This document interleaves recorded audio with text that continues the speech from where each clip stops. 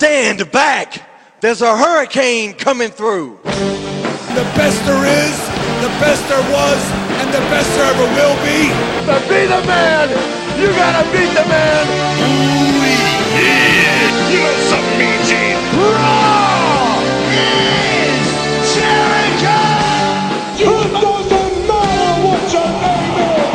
Austin 316 says I just whipped your ass! He's at the finally to what the future is now. How much wood could a woodchuck chuck if a woodchuck could chuck wood? You're welcome! For the benefit of those with flash photography. If you can survive, if I let you!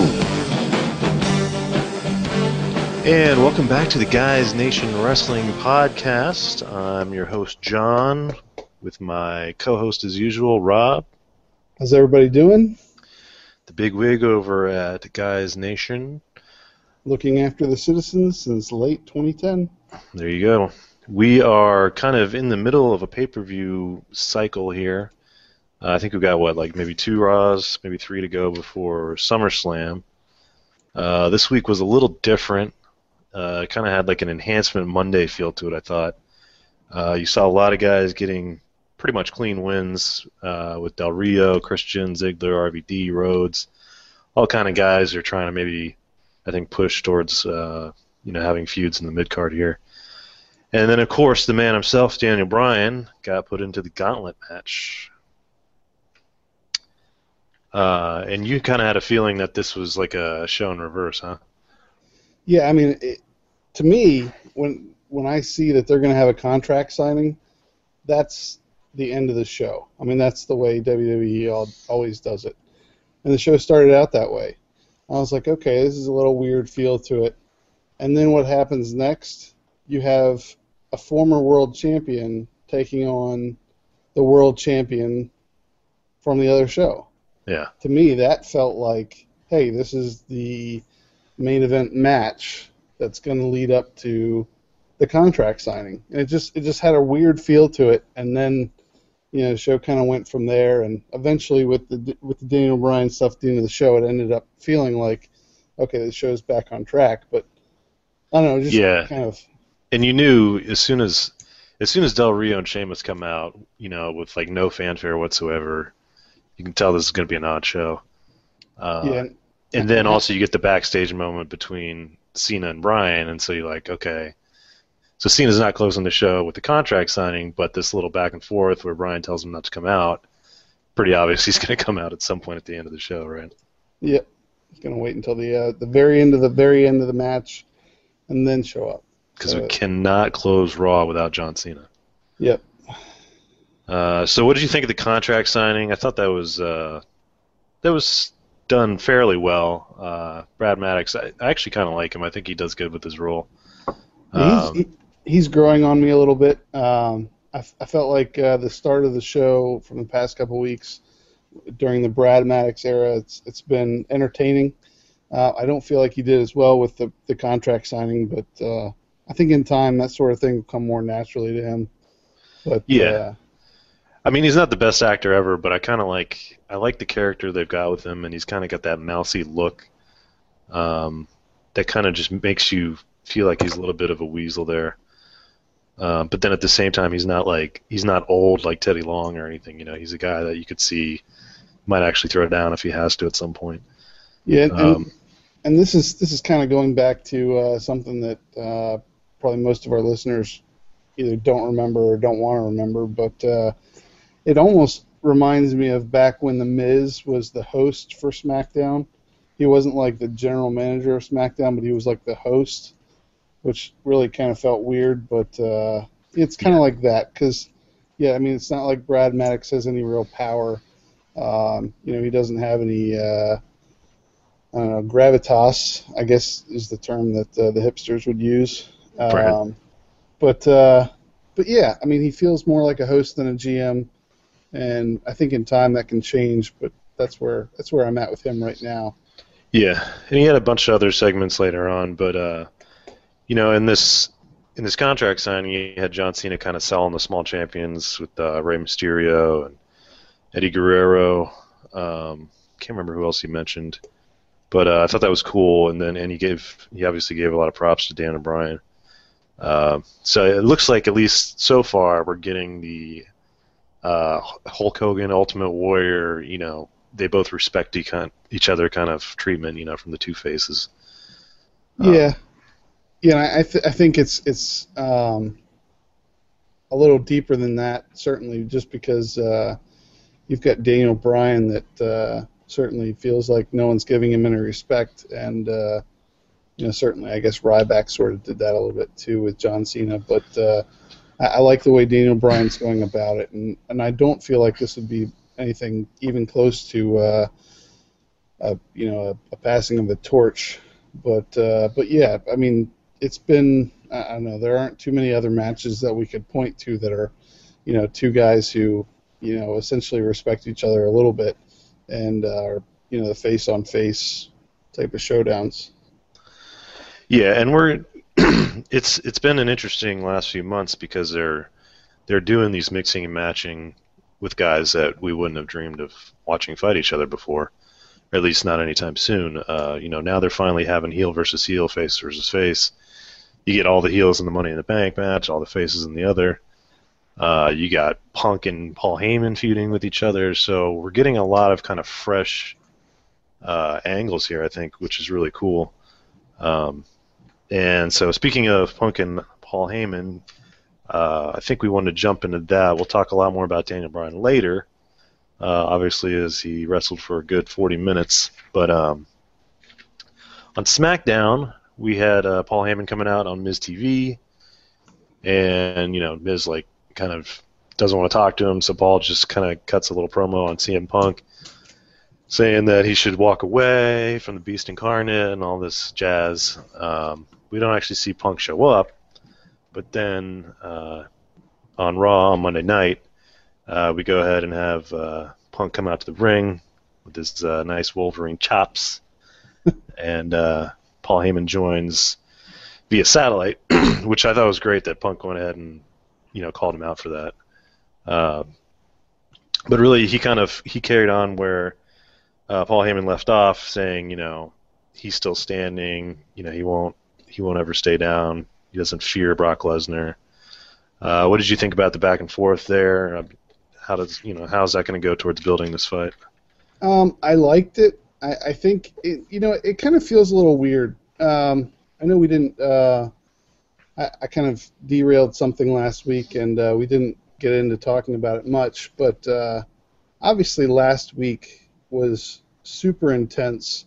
You had that great promo from CM Punk where, he really dug into Paul Heyman and kind of made it a vendetta. This is not just CM Punk wanting to get to Brock Lesnar because that's who Paul Heyman is choosing now, but it's really John Cena is going to get. I'm sorry, CM Punk is going to get to Brock Lesnar, and he's going to do that because he wants to get to Paul Heyman.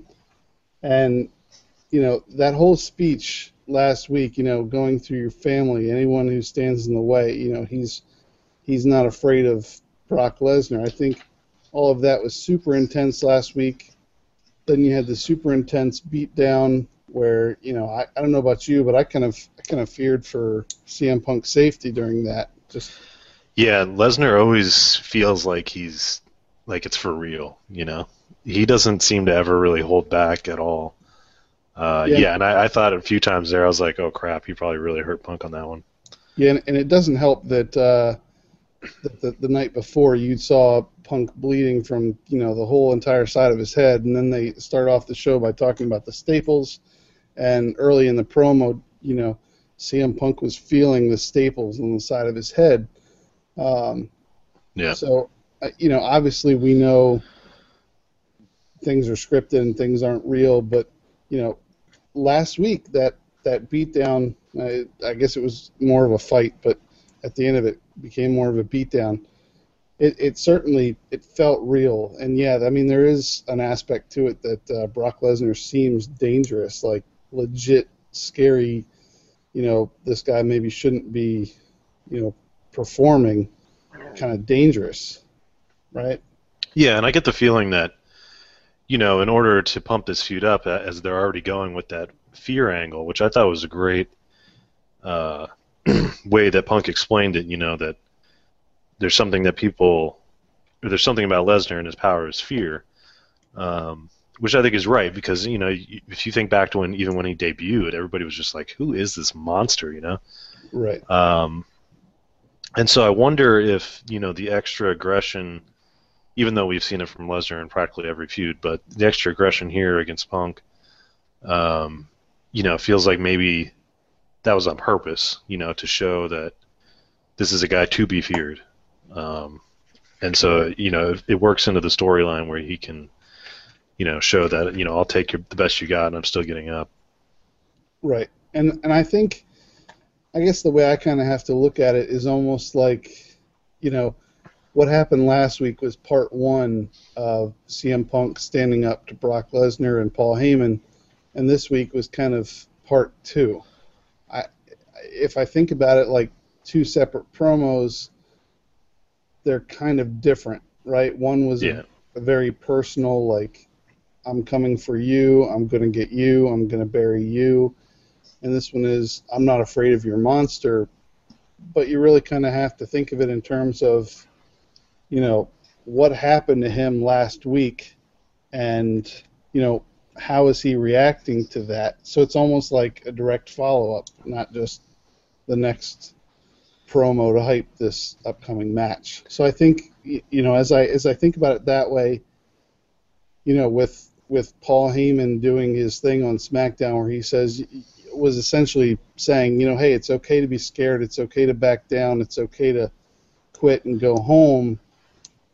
If you think about it from that perspective, he's essentially telling CM Punk he should be scared.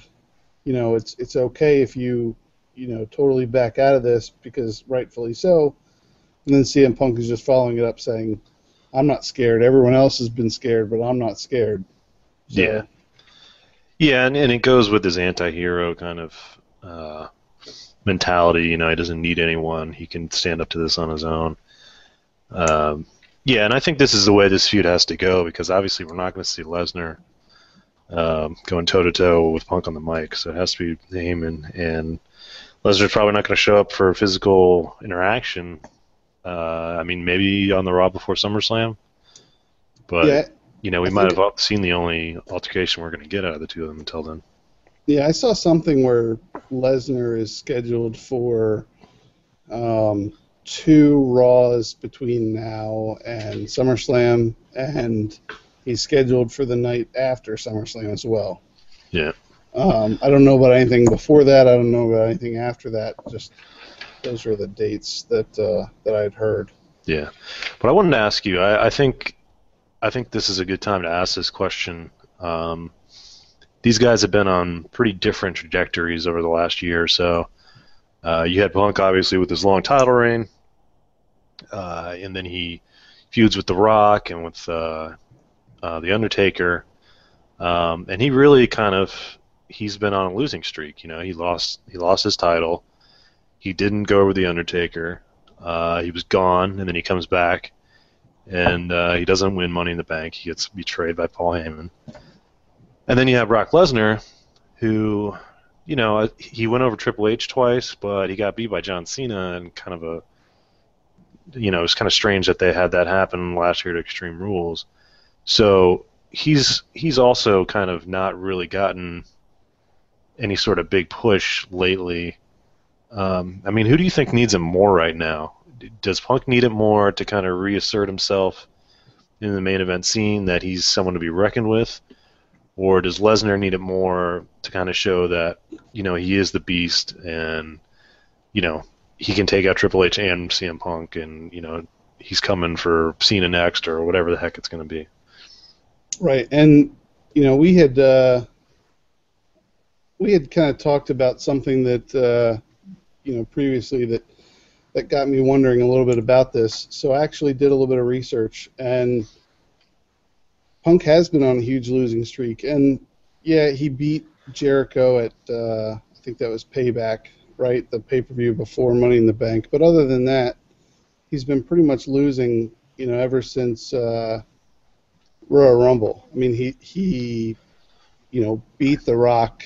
I guess you could say he beat The Rock. But then Vince restarted the match. He lost at Royal Rumble. After Vince restarted the match, he lost again to The Rock. That's right. At Elimination Chamber, he lost at WrestleMania. He comes back. Yeah, okay. He wins at Payback. Whatever. Everybody beats Jericho. Then, he got cheated at Money in the Bank. So he is on a really, really big losing streak. I really like CM Punk. I think he is more a part of the future of WWE than a lot of the other guys that they've talked about.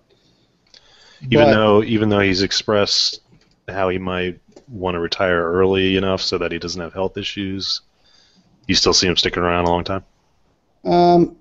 I guess in the immediate future, like the next 5 years, I think he'll main event more pay-per-views in the next 5 years than anybody other than John Cena.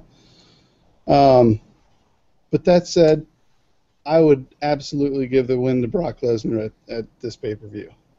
And why is that? Well, they invested a lot of money in Brock Lesnar. There's a reason why he's limited in the number of shows that he's going to appear at. He's a huge name. He transcends wrestling. He got came the crossover. He is a big deal. And for as much as CM Punk is probably the best in the business right now, I think it's the best business decision to give it to Brock Lesnar, to push Brock Lesnar, to get Brock Lesnar in the main event for the world title on either one of the shows, doesn't matter. I think you need Brock Lesnar to be the top heel, the champion. I think that's the direction you have to go. So even if it does mean that CM Punk continues his losing streak, I would absolutely go that direction. Yeah, it's interesting that you say on either title scene, because I hadn't even thought about it. But he would make up an ideal guy to put the World Heavyweight Championship on, because clearly he's a heavyweight. Absolutely. And he's the kind of guy that could hold it for a long time and really bring some prestige back to it without having to be the poster boy for the company, which I don't think they'll ever really make him that. Right. That might be a really good way to use him to kind of prop up some sales and make that belt a little more meaningful than it has been. Yeah, it's hard to disagree that he needs it more, and this all stems, primarily from losing to Cena. I think at Extreme Rules last year, it really didn't make any sense. It was his first match back. Cena was in the middle of a losing streak. It made all the sense in the world for Brock Lesnar to go over him and then to tear through Triple H. So at this point, you got to figure, okay, if Cena's not doing the job, then Punk has to. Right. Yeah, he's got to go over another big guy. And then that sets him up, maybe to get the revenge on Cena. I don't know where they're going to go with that, but yeah, I mean, it's hard to argue against that. And I think part of it is that Cena or Punk was so successful for so long, holding the title. That I think most people haven't even really realized he's on a losing streak yet. It hasn't gone on quite long enough to overshadow his 434-day championship reign. So he could survive a loss. But, the thing is, is this going to be a one-off? Like he had with The Undertaker, another part-timer, and then he loses to two part-timers? Or are they going to... You think they'll have to stretch this out between these two guys? I could see CM Punk getting the belt back at Royal Rumble from Brock Lesnar. But I don't think it's going to be one of those feuds where Lesnar wins at SummerSlam, then CM Punk comes back in September and wins, and then they have a rubber match at Survivor Series. I don't think that's the direction that they'd be going. I think it would be something like, Lesnar defeats him here, moves on, and quite honestly, that's the thing that bugs me most about this, is that I don't know where CM Punk goes from here. Right. If and when he loses to Brock Lesnar. And that's the thing. It's like you need somewhere for CM Punk to go. He's the kind of guy that's going to be on your show every week. But you don't necessarily need anywhere for Brock Lesnar to go. We've already seen that he can disappear and come back at will. So maybe that plays into their decision-making process. Maybe they think, F it, we can have Lesnar lose, and it's not really going to make a lick of difference. We could still bring him back in 3 months and have him take out somebody to win the title. Yeah, but I mean, I guess first things first, we do both agree that Lesnar should have the title, right? At some point? Yeah. I don't know that I necessarily think that. So you wouldn't have him have a title reign somewhere between here and WrestleMania? I'm not saying that I wouldn't. I'm just saying I don't know that he needs it. I don't know that that's... Yeah, it sounds like what you're saying is bringing him back like this, it's almost required that he has to hold the belt at some point to make it worthwhile, right? Yeah, I mean, I don't think, business sense. I mean, you're pouring a ton of money into this guy. I mean, maybe his total money, over the course of the year, or over the course of 2 years, is not what John Cena's getting. But I think if you would break it down in a per appearance basis, I'm sure that the money is pretty comparable. And I'm not saying that Brock Lesnar needs the title for any kind of legitimacy purposes, right? But I mean, everyone is still going to think he's a badass whether or not he has it. But I think, I think the WWE is doing themselves a disservice if they don't give him a reign with the title. Well, yeah, I mean, fair enough. But what about the idea that he can draw on his own without the title? I mean, this is, I don't know, at least, third time he's been part of like a double main event, so to speak?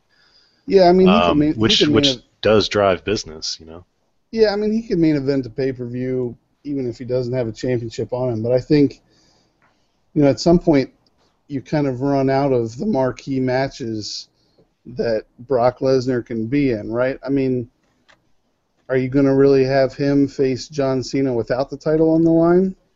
Because if you're talking about marquee matches, who do you have for Brock Lesnar? You have Cena, you have CM Punk, I guess you had Triple H, and clearly you have The Undertaker if they want to go that route for WrestleMania 30. But unless you go that route, I mean, who else does Brock? Well, I think ultimately, if they want to play this storyline out with Daniel Bryan, that would be a good pairing, because you have the ultimate underdog against the ultimate monster, basically.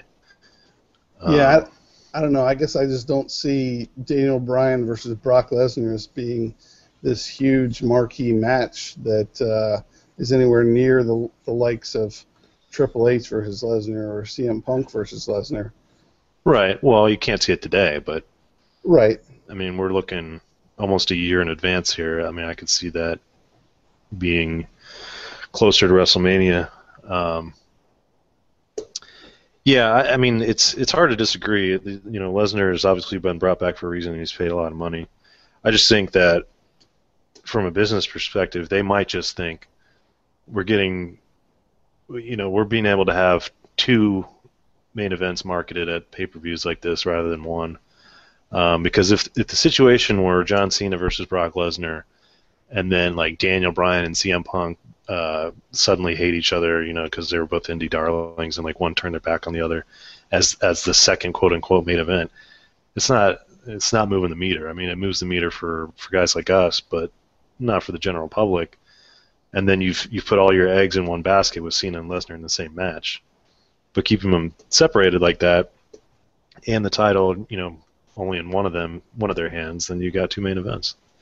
Yeah, no, I see what you're saying, but the interesting point about what you're saying is that you're talking about a pay-per-view with only two main events, and there's two world titles in this company, right? And I think if you go back to WrestleMania, it was a huge letdown because you just had Jack Swagger versus Alberto Del Rio as one of the main event world title matches, right? But nobody cared about that. And so I'm saying, why not have Lesnar have the other title? Well, yeah, I said earlier that I agree that that's an interesting twist, and I think having him have the other title would be a really good way to do it.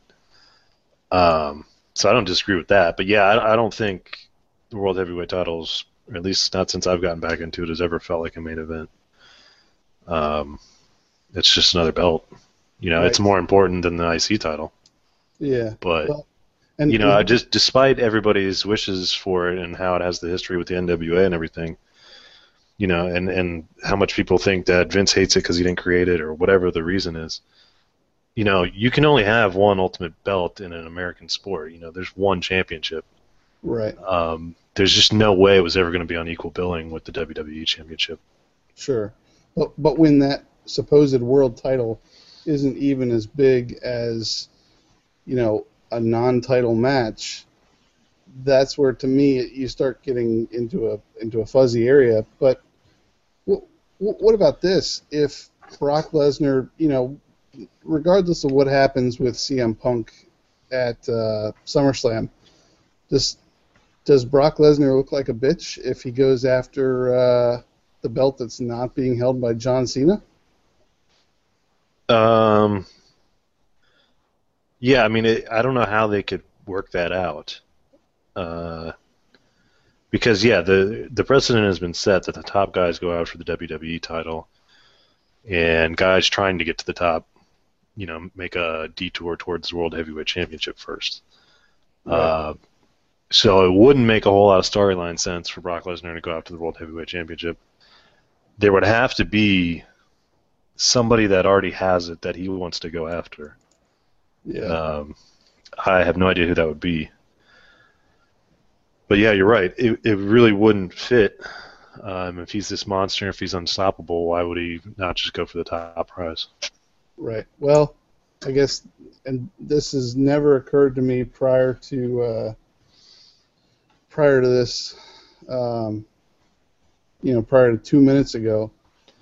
But what happens if Daniel Bryan is a Paul Heyman guy? How would we find that out? What happens if at SummerSlam Paul Heyman helps Daniel Bryan get the championship?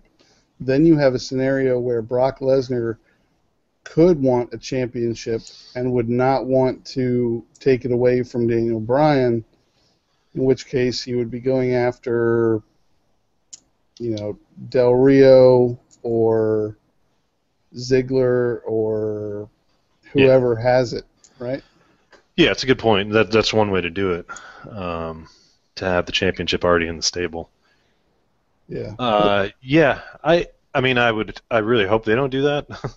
Just because I think, the kind of face heat that Bryan has generated needs to be ridden for a little bit.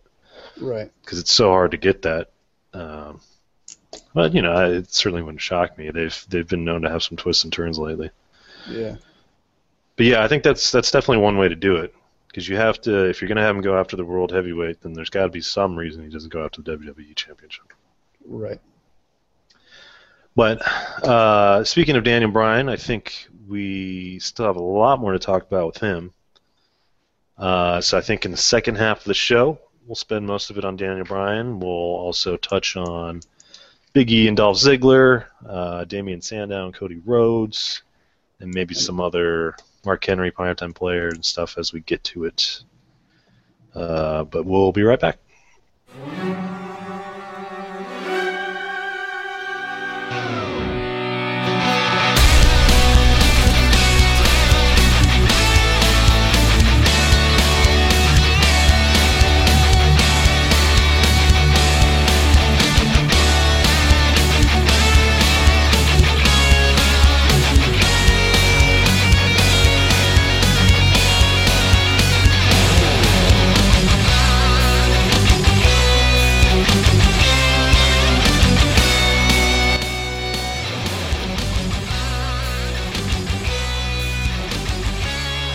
All right, and we're back. That is the man himself, Daniel Bryan's theme. The second best theme of all time. He's been known to have some good ones, I hear. Yes. Yeah, we'll maybe revisit that concept later in the show. I'll tell you though, when I first got back in, after taking a hiatus for several years from WWE, wasn't that familiar with Daniel Bryan, and when he came out to the Ride of the Valkyries, I'm pretty sure it's called, I was like, man, that is a great idea for a wrestler's theme. And especially at a time when all these guys are using these terrible, rock songs that I guess are like contracted bands by the WWE or something. They're just horrific. Yeah. So, that really made me mark out when I first heard that. I was like, oh, this guy's got something going here. Yeah, and I'm okay with the fact that they kind of remixed it and made it a rock version of it now. But yeah, I did think it was really awesome. When he first was doing that, it was the full-on orchestrated version of it. Yeah. But it's got some good energy, gets the crowd into the yeses. It works out really well with this gimmick now. So we wanted to spend a good portion of the show talking about Mr. Daniel Bryan. Been on a little winning streak here. They gave him a win or he tapped out Wade Barrett on SmackDown. And I think we should spend a good portion of the latter half of this show talking about him because WWE did that. They spent the majority of the last half of Raw talking about him, or having him out there, wrestling, the majority of the final hour. But before we get into all that, you brought up the fact that he made Wade Barrett tap out on SmackDown, and I've seen a couple of things online where people maybe weren't happy with that. And, there's guys online not happy. There are people not happy online that are in the wrestling community on the internet. And it's not necessarily that Daniel Bryan made Wade Barrett tap out. It's more about the fact that they think Wade Barrett is kind of going down the tubes, that he's on his way out, that he's fallen from grace, that he's in the doghouse, however you want to say it. Do you have any kind of inkling about that with Wade Barrett right now? Well, clearly he's not getting any attention, but I think there's two problems that were kind of out of his control for his potential push, whether he was going to get one. I guess, was it like right after Royal Rumble or something last year? I can't remember what time it was. And by last year, I mean 2012. Right. When he broke his elbow. I don't know when that was. That was before WrestleMania, I'm pretty sure. Yeah, I can't remember the specifics, but yeah, I mean, injuries have certainly been a problem for him. It seemed like he was slated. You know what? I think it was before Money in the Bank. Yeah, and I think there were, or maybe Elimination Chamber, and people were speculating that he was one of the favorites to win, and then he couldn't compete. So that has the potential to derail a guy. I mean, that could have happened to Sandow. What if he snaps his knee right before Money in the Bank, and then all of a sudden his character set back from the trajectory they had for him? And then, when he finally came back with the Barrett Barrage thing, which I thought was pretty cool, he has this, they pull up the NXT guy, Bo Dallas, that turns out everybody hates. For whatever reason, WWE loves him. And I guess technically he's the brother of Bray Wyatt, so, that whole family they have a good relationship with, I guess. Right. But the fans seem to hate him. And so, Wade Barrett got stuck with this feud with a guy that was going nowhere. And then that was it. That seems to be the only feud that they gave him. So I don't know whether it's entirely his fault, that two times when they were going to focus on him, potentially, it got derailed by something out of his control. Yeah, and it seems like at least at one point he got derailed on something because Randy Orton got injured or had a wellness violation or something. Right. So I think the cards just haven't fallen for Wade Barrett just yet. I think sure there's a lot of people that want to see something happen with him right now, but I mean those are the same people that want something to happen for Cesaro right now, right, who want something to happen for Daniel Bryan right now, who want something to happen for CM Punk right now, and there's only so much room, and honestly, I would much rather see Wade Barrett with the heavyweight championship as a heel than I would Alberto Del Rio. I would much rather have seen Wade Barrett have won the Money in the Bank briefcase. But, just because he didn't, just because he's not the guy, just because he doesn't have a title, just because he doesn't have a suitcase, I'm tired of everyone saying, oh my gosh, he's going to be going, he'll be in TNA in 6 months. He'll be in TNA in a year, I mean, he's a super talented guy. They invest in him, but that doesn't mean that he needs to be the champion before Survivor Series, or he may as well ask for his way out of his contract. I mean, did you have any problem with him losing to Rob Van Dam? No. I mean, I keep hearing people say, well, Rob Van Dam is 42 years old. Rob Van Dam, he's going to be gone in less than a year. He'll probably be gone in less than a year because of a wellness violation or, just smoking pot. He's clearly not the future of the WWE, so why would you have him beat Wade Barrett? These people don't sound very cynical at all. Right. Well, yeah, I mean, I just think it goes back to there's only so many slots to go around. Certain guys, they're just in the right place at the right time. Daniel Bryan stayed healthy. He's in the right place at the right time. Got himself over. Frankly, Wade Barrett hasn't done that much to get himself over. Right. I mean, going boom when you walk out, okay.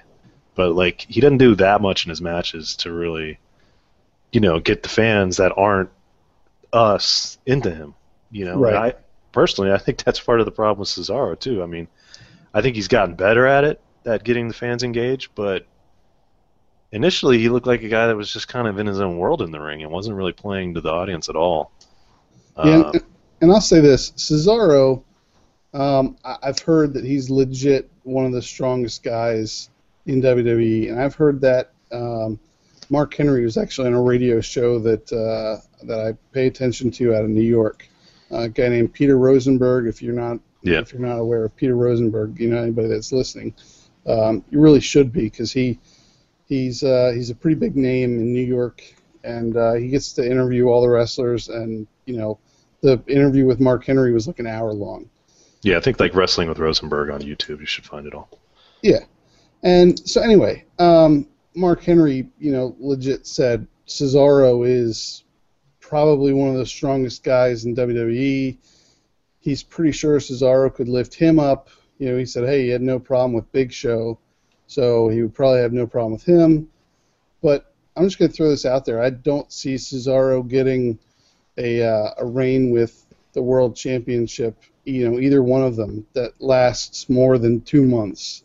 And honestly, I don't see him getting there, in the next year. But he's another one that the internet loves, and yeah, he's a great wrestler. I've seen him live. I've yelled "Hey" with all the other Ring of Honor fans when he came out to Peter Gabriel. But I don't see him getting there. Yeah, and that's certainly a whole other topic in itself, and I'm inclined to agree for the most part. I don't think he's going to reach the heights that people want him to. But I do think he'll get a shot at some point, and it goes back to the Barrett situation, where it's just there's got to be the right timing for a guy to get one of those slots.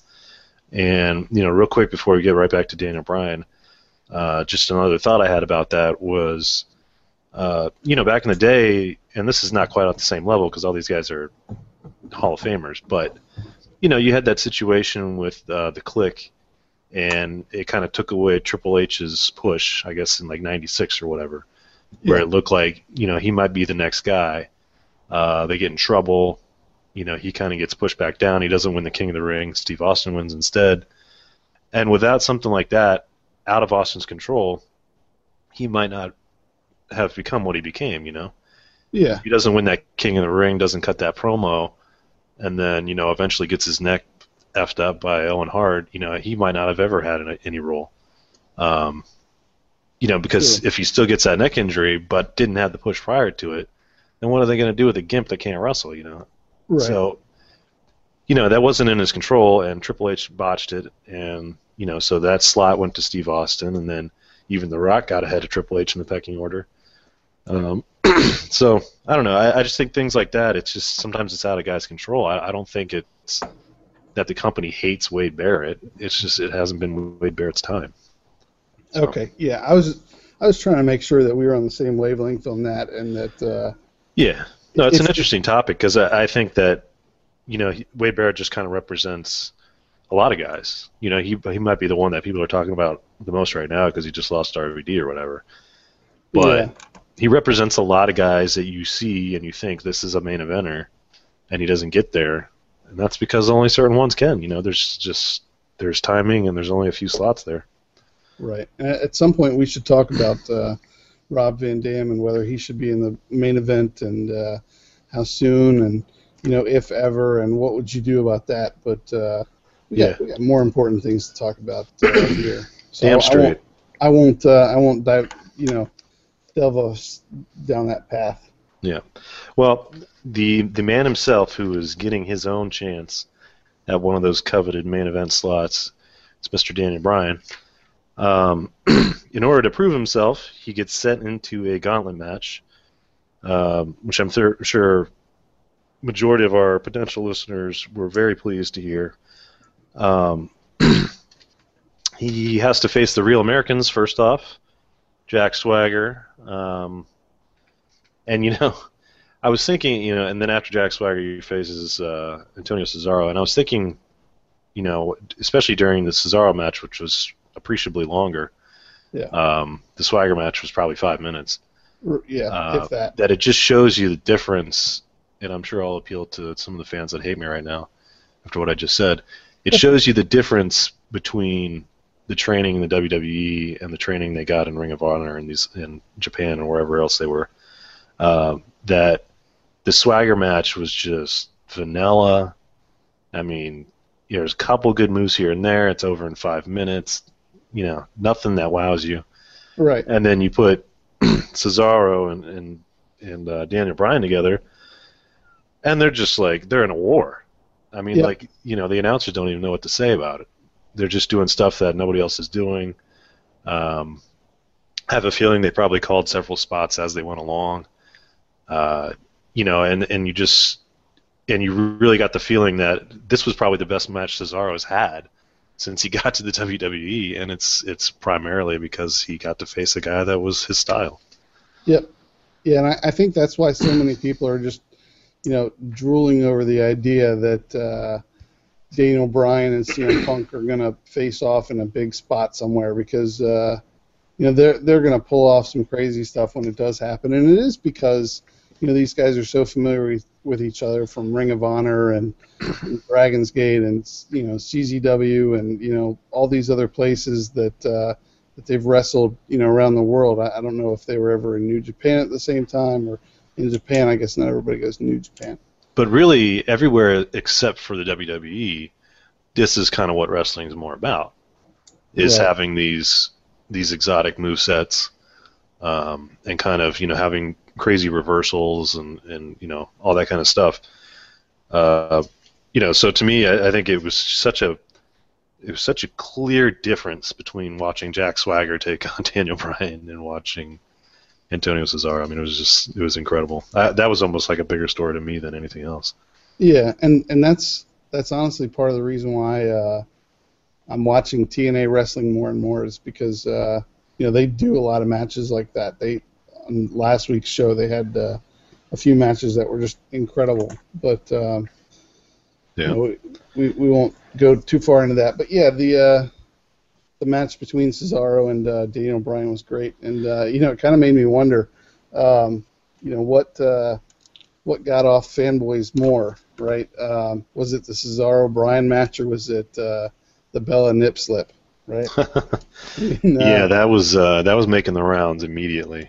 Yeah, and that's one of the tragedies, along with another one I'll mention, of not being able to watch in HD for myself because I just watch on a stream. Right. There was no way I would have seen that live. Yeah. And also, as I watch replays sometime, I'm like, man, Summer Rae's much more attractive than I can tell on these streams I'm watching. Yes. But yes, she is. But yeah, that nip slip was pretty entertaining. And not to go down this road too long, but I kind of feel like it was intentional. Yeah. Oh yeah. Yeah. I mean that just sells the show. Yeah. Oh, absolutely. These girls are out there all the time. And it just sits out there for 5 minutes, and no producer notices. Right. I mean, come on. They know how to tape those things up, and she let it out on purpose.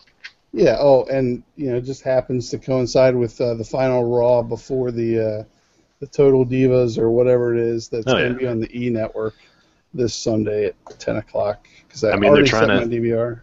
They're trying to be the Kardashians, and that's how Kim made her name, right, with the sex tape. Yep. And so titillate with something viral on the internet like that, and people will tune in. Yeah, it's funny you mentioned the Kardashians because I believe from 9:30 to 10 it's the Kardashians. From 10 to 10:30 it's WWE Total Divas, and then from 10:30 to 11 it's the Kardashians again. All right, sandwich right in there. Yep. And I only know that because I set my DVR today, and I was like, wow. Right. Sandwich it right in there. Well, you let me know how that goes. Yeah. I want to watch that the one that smacked Jerry Lawler. I want to watch her dye her hair. Right. It's supposed to be blonde. So let's get back to the real issues here with Daniel Bryan. You know what? I mean, and everybody's probably talking about, or at least I would assume, the highlight of the match was the 500 uppercuts in a row. Oh my gosh. That Bryan took, and you felt like he was probably just going to topple over. But the greatest part of that, I thought, was immediately afterward, he gets sent into the rope and comes back, and Cesaro gives him a clothesline. Yes. And he doesn't just take it. He flips. Yes, he flipped out. He flipped through that thing. No, I thought that was great. It's like, how do you follow up, drilling a guy in the throat like that, 100 times. Yeah. And okay, yeah, you clothesline him right there, and he flips out. But that just shows you, that the level that Bryan himself is willing to go to kind of wow the crowd and sell tickets. He's not going to just take the clothesline. He's going to do a tilt-a-whirl on it. Yep. And I do feel like there have been probably some changes backstage. I mean, obviously Triple H is taking over more responsibility, and there's been an increase in tag team wrestling and whatever. But I also feel like something is happening backstage where they're trying to get guys more interested in doing the psychological wrestling. The attack a body part, attack a body part, attack a body part. Yep. I don't know if you remember from earlier in the show, but Del Rio was just going after Sheamus's leg. That's right. I mean, and you really kind of felt like, man, Sheamus, he's probably not going to win this match because he's not going to be able to hit that brogue kick, And I just feel like, there's more of an emphasis now on, targeting things, not just doing 5 or 8 moves and trying to get the pinfall, right? Yeah, I agree, and they've even had Ryback working on that. He's been getting his leg taken out constantly. Yeah. And I think also kind of just the interaction with the crowd seems to have increased a bit. Yeah. You get guys yelling at the crowd a little more often, yelling at the wrestler to incite the crowd, and then just kind of the mannerisms, of guys like Bray Wyatt and Damian Sandow, and even Dean Ambrose, they're clearly been trained to be more than just a guy, they've been trained to have a personality to really sell the drama and all that. Right. Yeah, so that's a good move. Yeah, and I think that's only going to continue because you do have a lot of that sort of thing with guys that were in Ring of Honor. I mean, I've heard people talk about a guy named Davey Richards probably coming up and joining WWE. I mean, he's a fairly big name for people that are really big into Ring of Honor, and he wasn't included in this 16-man tournament for their world title that they've they have vacant there, and so they're saying that's a pretty good sign that he's coming up. And you know, I've seen him do a lot of stuff where he interacts pretty well with the crowd. And there was one time, I kid you not, it was like a 6-man tag match, and the guy got thrown out of the ring down near him. He reached into his own pants, Davey Richards did, kind of like, you know, had his hand in his pants and then smacked the guy with it. So it's not like spitting in your hand. It's like taking it to the next level. You know, right. It's like, yeah, I don't want somebody spitting on their hand and then smacking with it. Hopefully there's nothing communicable down there, right? Right. But, yeah, I mean, you know, there's little things, you know, like little nuances like that where guys, you know, they take it to a different level, and I think we're going to see more like that. Yeah. Along the same lines, I really enjoyed Fandango during his match with Rhodes. Obviously, doing the dance moves immediately after he hits a move is hilarious. Yeah. But and he's good at it. But then when Rhodes had him up on the ropes, you know, and had his legs kind of, you know, Fandango's arms were on the turnbuckle, and then Rhodes had his legs in the air, and Fandango was like, no, you know, just like really freaking out about it. Yeah. I feel like so many times you see that move half-assed where a guy just sits there and takes it. Yep. Yeah, it's like there's obviously an emphasis on putting more into it. Yeah, it's like when CM Punk takes somebody up for the go to sleep. You know, for a while there, the guy was just staying there until he got thrown off into Punk's knee. Yeah. But now you'll see more instances where somebody at least tries to elbow him in the face and, you know, try to get out of it. Sure. Right. So I think it's all kind of the same. Yeah, and clearly, hopefully, this means good things for the future. And you know, that brings us to, I think, kind of the ultimate question that we're going to have to toss around, probably in the next several episodes as well. Is Daniel Bryan the future? I think we saw a really interesting backstage interaction with, or at least it was interesting to me, because I think, and I've been harping on this as you and I have talked about, you know, off air, the Triple H Vince McMahon dynamic. I think there's something's going on with this that might culminate at WrestleMania. Triple H is backstage with Brad Maddox, and he's like, oh, and you think he's too small, and you think he's not strong enough and all this. And in Sydney, I think he even called out the old man or something like that. Yeah. And then he, you know, specifically says that he thinks Daniel Bryan's the future. And then he does this whole thing where he's like, there's two trains. One's the future, and puts the hand on his own chest. And then the other is a dead end. You know, and then Stephanie walks in and all this. So, I mean, obviously, we're kind of setting up for an angle where Triple H is behind Daniel Bryan, or at least right now he's saying he is. Not that he's like controlling Daniel Bryan, but that he's right. And then Vince McMahon, late at the end of the show, he's not satisfied with hearing that John Cena is going to be in a tables match with Ryback. He's like, what about Daniel Bryan? You know, doesn't he have to compete, or I can't remember what word he used. And then he basically forces Maddox to say he's going to fight Kane next week, which is a long time in coming. I didn't know that we were ever going to see that match. But, you know, and so I think that goes further toward McMahon trying to undermine Bryan a little bit. He's going to put him in this difficult position where he can't, you know, that he's supposedly still good friends with Kane, you know, so you can't just, like, look at him as another opponent. Is he going to slip up? You know, is something going to happen that causes him not to get out of this match? And then possibly we have a secondary storyline, or we continue the storyline with saying that Vince doesn't think he deserves the title shot. Right. You know, I kind of wonder if they're going to go in that direction, at least on this pay-per-view build. I think he still has to have the title shot, obviously, because they're already selling it. Yeah. But that gives you, I think, an overview of maybe this ongoing struggle that we're going to see. And I think any time you talk about, is the company going to change directions? You know, is Triple H going to usurp Vince McMahon?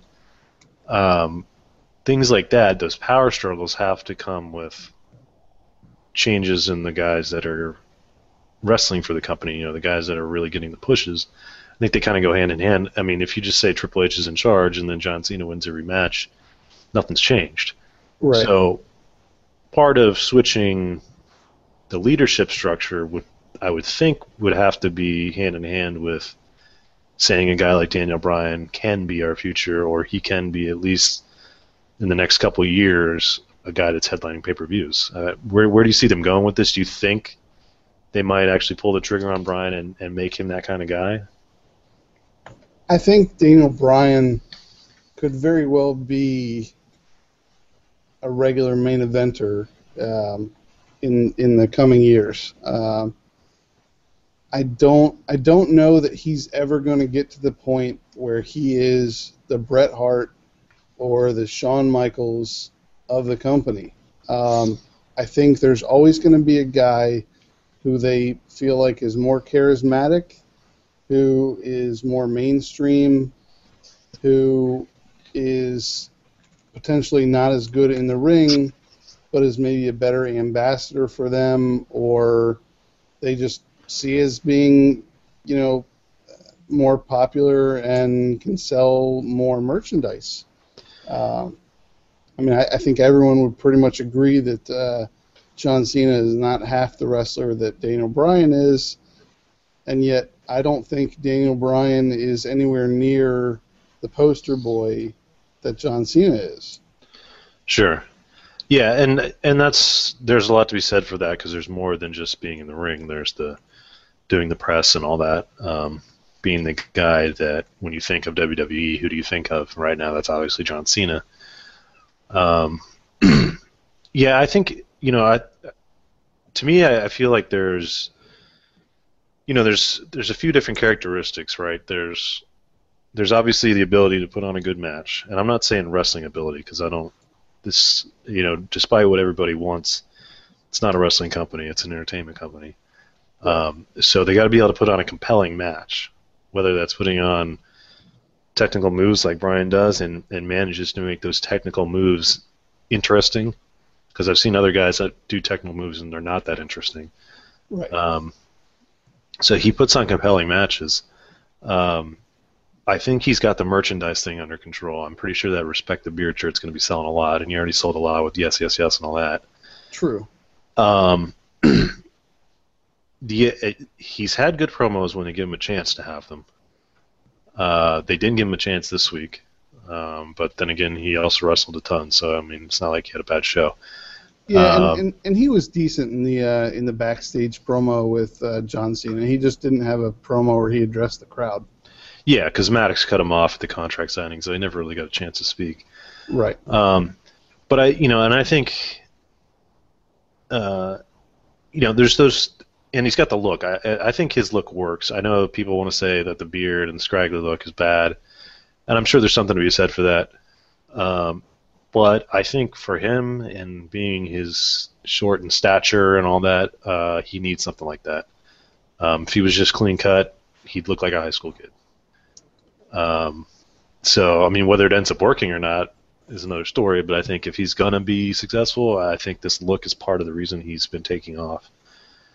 Yeah, and I could see that, but I guess what I'm saying is I think Daniel Bryan 5 years from now will have the same level of success that Sheamus has.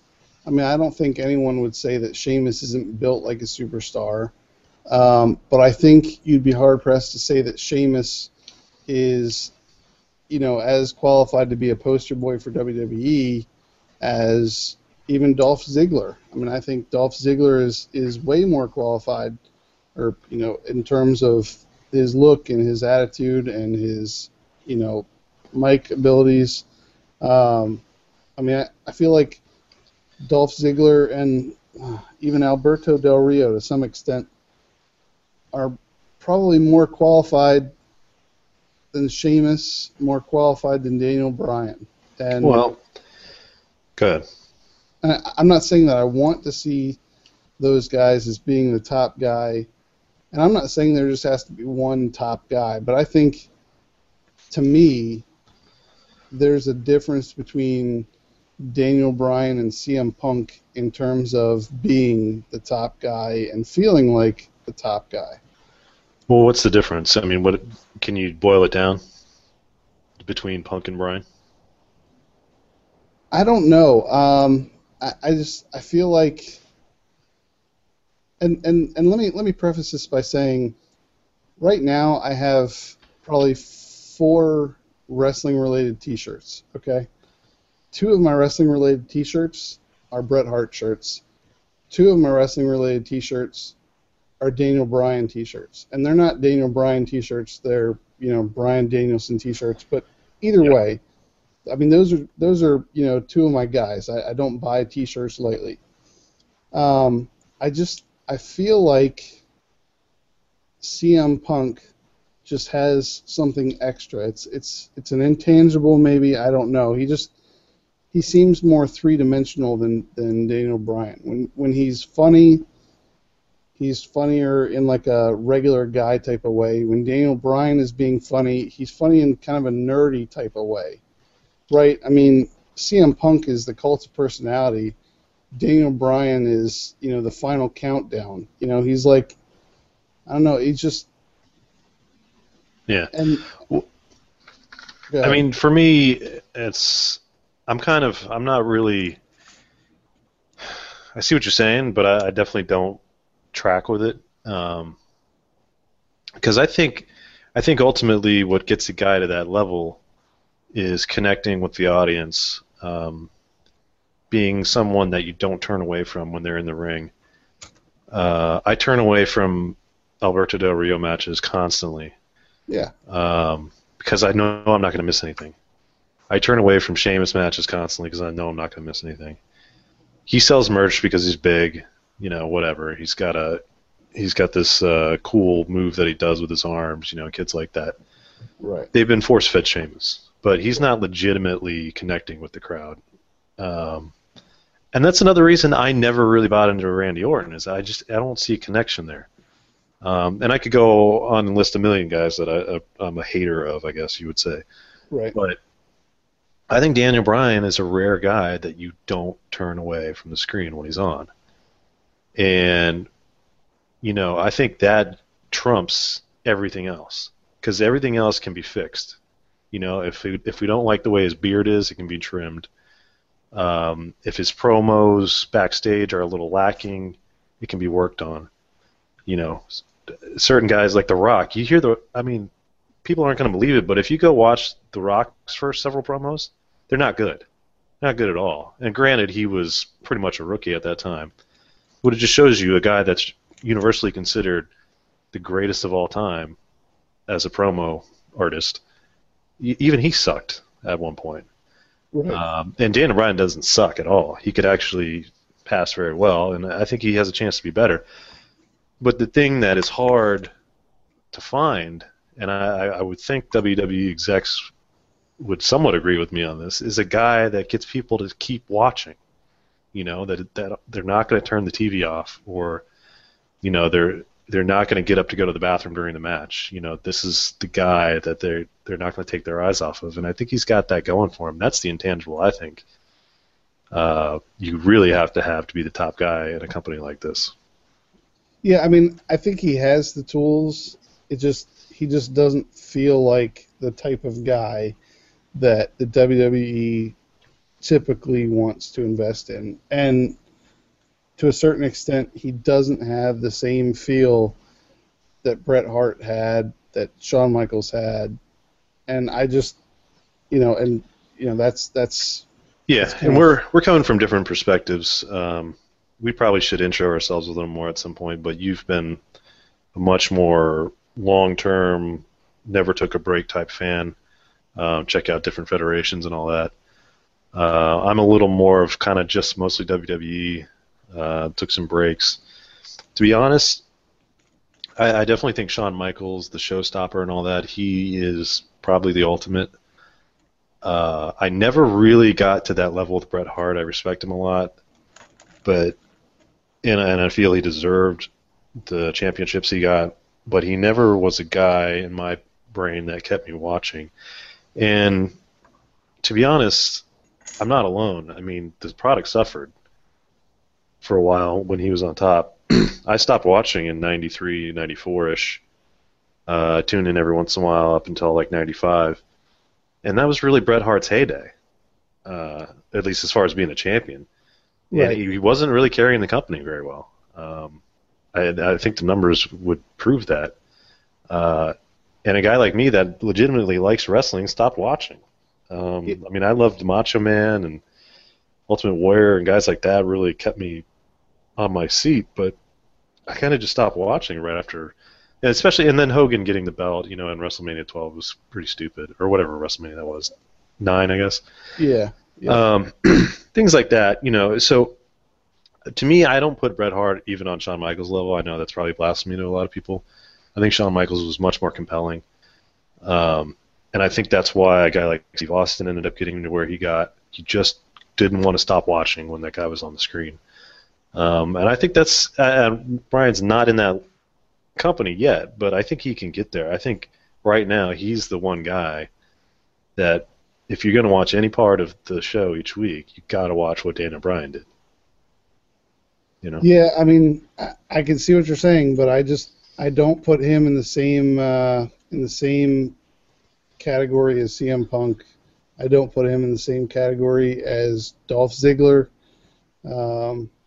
It's probably a little unfair to say Alberto Del Rio, but I mean that's kind of I put him above Alberto Del Rio, but I mean don't get me wrong, I would watch him wrestle, twice a night. I would watch him, get a title shot on every pay-per-view. I'm glad that he's near the main event scene and not in the tag title scene anymore. I love tag team wrestling, but I don't envision it being something where he is the top guy and is main eventing more pay-per-views in a year than he is, out of title matches. Yeah. Yeah, well, we'll see where it goes. This is certainly a discussion we're going to continue because I think we're going to have a little bit of dead time here until SummerSlam. Like I said, recording several episodes this week, 1 Raw and 2 SmackDowns. So hopefully we can avoid spoilers. At least I would like to avoid spoilers. But I'm going to avoid spoilers. So if anybody that's tuning in next week, it's not like we're going to be ahead of the curve on that. So yeah, well, there will only be 1 SmackDown at that point, not a scene anyway. So, but so we'll get back into that conversation again. I think we should mention, if people want to comment at the bottom of the article on guysnation.com, or we now have Facebook, Guys Nation Wrestling. Is that how they find it? Yep. Yeah. So hopefully, feedback would be great. And we'll go out to, as the tune that we already hear playing, the Final Countdown, which Mr. Bryan Danielson used in Ring of Honor, right? Yep. And I think that's it for this week. We didn't get to Primetime Players and Dolph Ziggler and Big E. I have a feeling we're going to see a lot of progression with Ziggler and Big E this week. I think they probably are going to shift to that storyline a little bit, so hopefully next week we'll have a lot more to talk about with that. Yeah, I'm looking forward to talking about that next week. And Sandow, Cody Rhodes, and yes. Primetime Players. They want to make a splash in the singles competition. All right, see you next week.